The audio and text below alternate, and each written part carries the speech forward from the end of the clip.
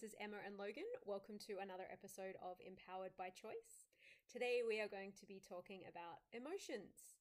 So I hope you've brought some along. Yeah, so if we think about emotion, emotion is just energy in motion.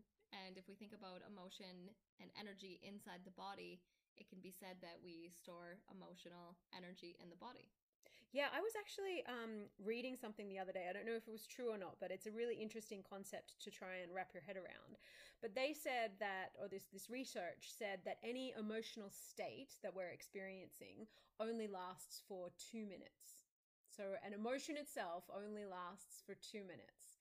And I know, you're thinking, well, no, because my partner did this thing last week and I'm still experiencing the anger associated with that. But the concept behind this research, this article, was that the emotional state itself lasts for 2 minutes.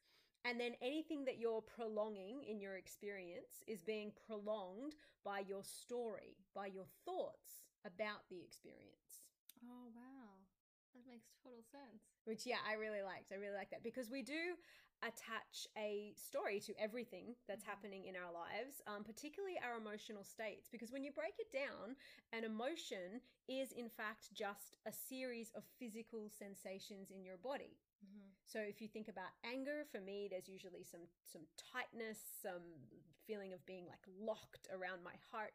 My breath is tight and constricted, and there's this physical sensation of anger or rising rage in my Mm-hmm. body. Yeah, heat. Yes. And then if you think of something like love or peace or relaxation, that also manifests as a physical sensation in your body. And there are some advanced meditation practices, so advanced versions of Yoga Nidra meditations, where you try to create sensations such as rage or peace or happiness or anger or fear in your body. And so you learn that you can actually just create them as physical sensations, and you learn to know where and how things like anger or distress or fear manifest themselves in your body.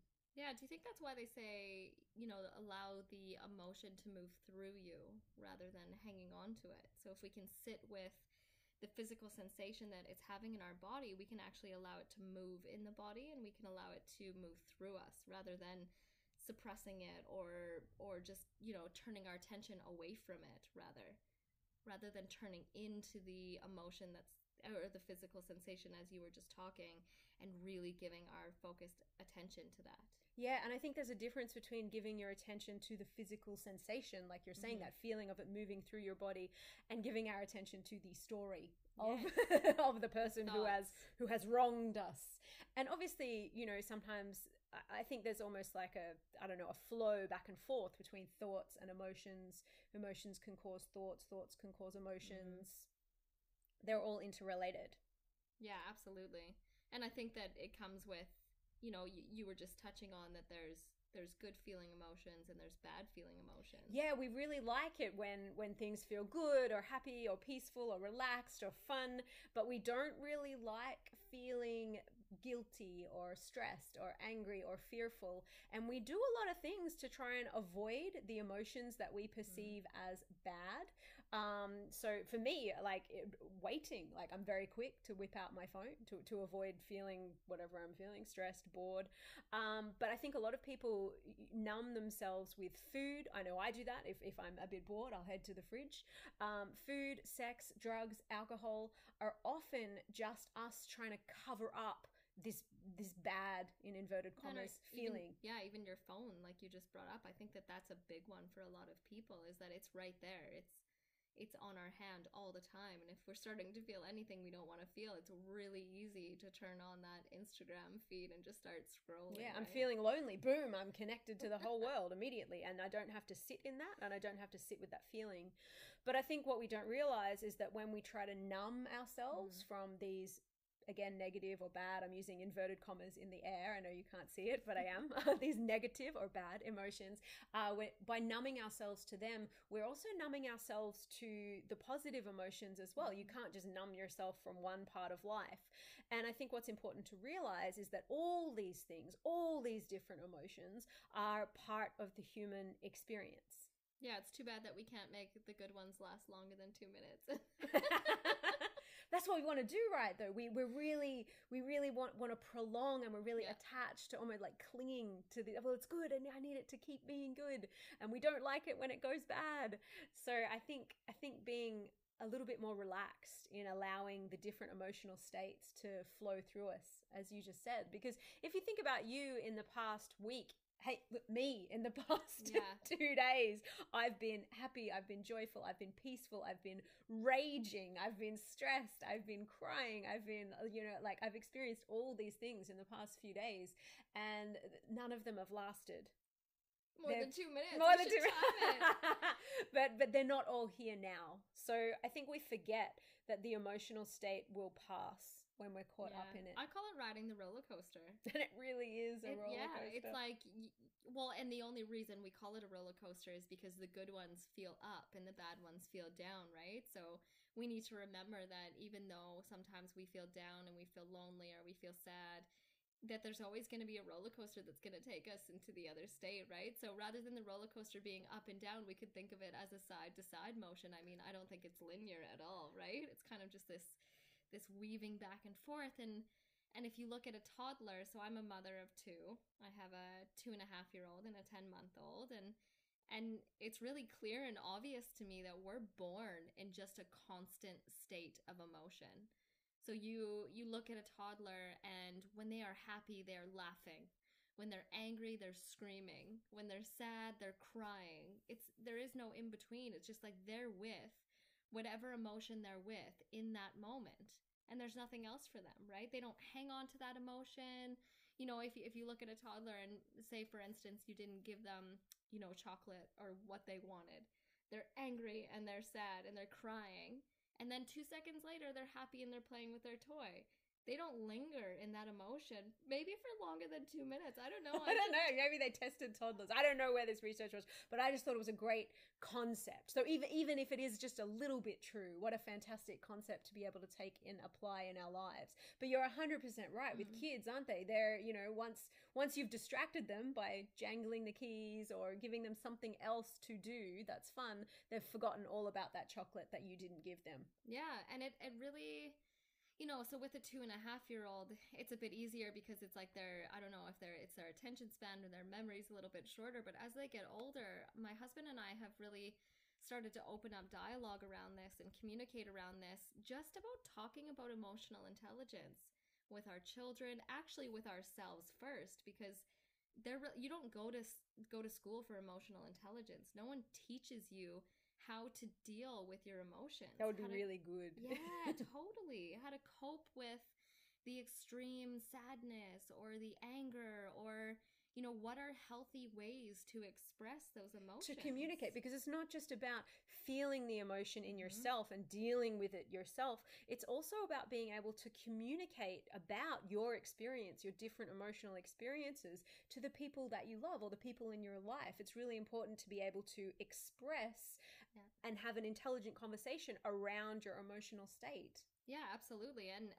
like I mentioned before, I'm in psychotherapy training, and we talk a lot about this in our training, in that societal norms are that we don't talk about our emotions. We suck it up and we put on our big girl panties. Put on our happy face. Yeah, and we put on our happy face, right? And there's actually a lot of people that I see that struggle with even expressing their emotions to each other. Like, if you'll ever notice, like, people apologize when they cry. Like, I'm so sorry, I shouldn't be crying. It's like, when did we make it not okay to express sadness? When did we make it not okay to be with ourselves emotionally in that moment?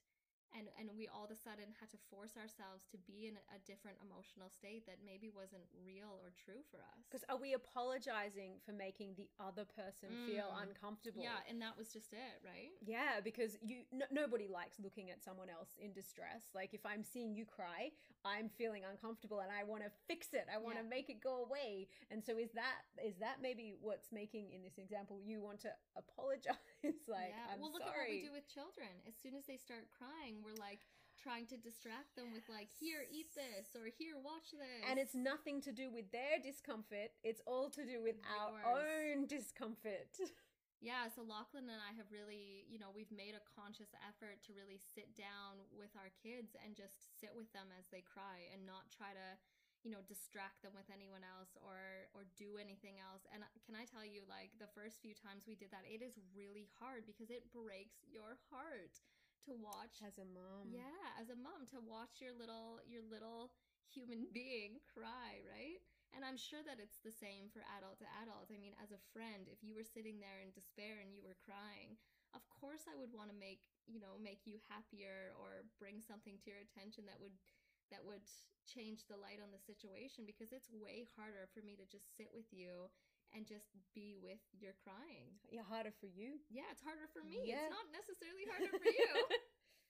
Yeah, I'm just prior to that time of the month, so PMS, a little bit down, a little bit, kind of sad this last couple of days, and my partner is just like, what can I do? Like, I want to he's a man, he wants to fix it and make me feel better, and there is literally nothing he can do. He could make me a cup of tea or something. Or bring you chocolate. Yeah, but that's about it. There's really nothing he can do, and it is nice just having him sit there or hold me or just be with me while I'm experiencing this emotional state. Yeah, absolutely. Without trying to fix it or change it. Yeah. Just allowing it to be, allowing it to move through me. Yes, rather than making it mean something or attaching any states to it. I think the fastest way, and I was just, told this by one of the gurus, is just that if the fastest way to allow energy or emotion to go through you is to sit with it, to lean into it. There's a whole form of therapy that I really did a lot of research into called focusing therapy. And the concept behind it is feeling the physical sensations in your body and becoming really interested in them. So almost as if you're like a scientist observing some strange animal out in the field. And so you describe what's going on, but you get really like inventive. Curious. You get very curious and you get really inventive. Like, okay, this sensation is in my chest. So normally we feel our emotions somewhere in this feeling line between our throat, chest, and tummy. That's where most of our emotions show up in their physical sensation. And so what you do is you're like, well, my throat feels constricted. It feels like a spiky ball with blue points all around it. And it's hot and it's pulsing. And you use all of these very descriptive, evocative words. And in doing that, in describing the emotion, what happens is it just gives you like that little step back from it, because it's you observing it to be able to apply that description to it. And again, the idea of focusing therapy, this is a very brief summary, is that you kind of relax around whatever's there and you give it space and you allow it to be. To move. Just like with my partner, when I've got PMS and I'm feeling a little bit down, him just sitting with me and allowing me to be as I am. That's what you're doing for yourself. And by having this sense of interested curiosity around whatever's going, it provides that tiny bit of separation. So no longer, it's no longer I am angry, it's I am experiencing anger. Or, if we want to really get into it, I am experiencing a tight sensation in my throat and it feels like a blue spiky ball that's pulsing. Yeah, wow. And this is really the difference between having education behind it and not having education behind it, is that we can't associate what the difference is. Yes, it's so true. And it is sometimes very difficult to unpick our story from the physical sensation. Yeah. And so that's what I like about this form of therapy, is it's reducing it to a pure physical sensation. There's nothing else. Like, I have a tight ball in my throat because my partner said this to me. There's no story attached to it. Yeah, that's incredible. Wow. Hey, is that we can actually differentiate the two. Yeah, and it is a difficult, I think, a difficult thing to say. Like, do our thoughts cause our emotions, or do our emotions cause our thoughts? And then all of a sudden we have this social agreement around what those thoughts and what those emotions are. And that really is the difference between intelligence and emotions, right? Or emotional intelligence. Emotional intelligence, yeah. It's like, and you'll know, yeah, this is something that I've talked about working with forever, because it was something that I grew up not really knowing much around, and thinking that something was wrong with me, that I was feeling these emotions, right? Because no one ever really talks about them. Or even just the way you express things, like like in a healthy way. Yeah, if you watch a parent and the way they express anger is by shouting or throwing things or whatever it might be, like the way that they express anger is becomes for you the example of how you learn to express anger. Yeah. And you don't even know that there's another possible way of doing that, of expressing anger, because this is how it is and this is what is normal for you in your family. And there's almost like an agreement within the family that this is, well, this is just what happens when mom's angry or when the kid is angry. Yeah, absolutely. And it's something that, of course, I think that I'm just dipping into the surface now with the whole family dynamic around emotions, and we deal with every day. I mean, living with a toddler, there's like a constant trigger, which is running around trying to find those emotional triggers, right? And we've been looking at like different styles of educating and using emotional intelligence, and Montessori uses a really cool one. They actually have posters that you put up on the wall, and they have like faces, and then they have the emotion attached to the face. So they have like someone crying and they're saying sadness. And then you can actually start to educate the kid around sadness and be like, what are healthy ways of expressing this sadness? And then you've got this another chart that shows the kid different ways that they can express their sadness in a healthy way. That's fantastic. Yeah. And without the receiver, without the person listening feeling responsible for fixing or changing in any way.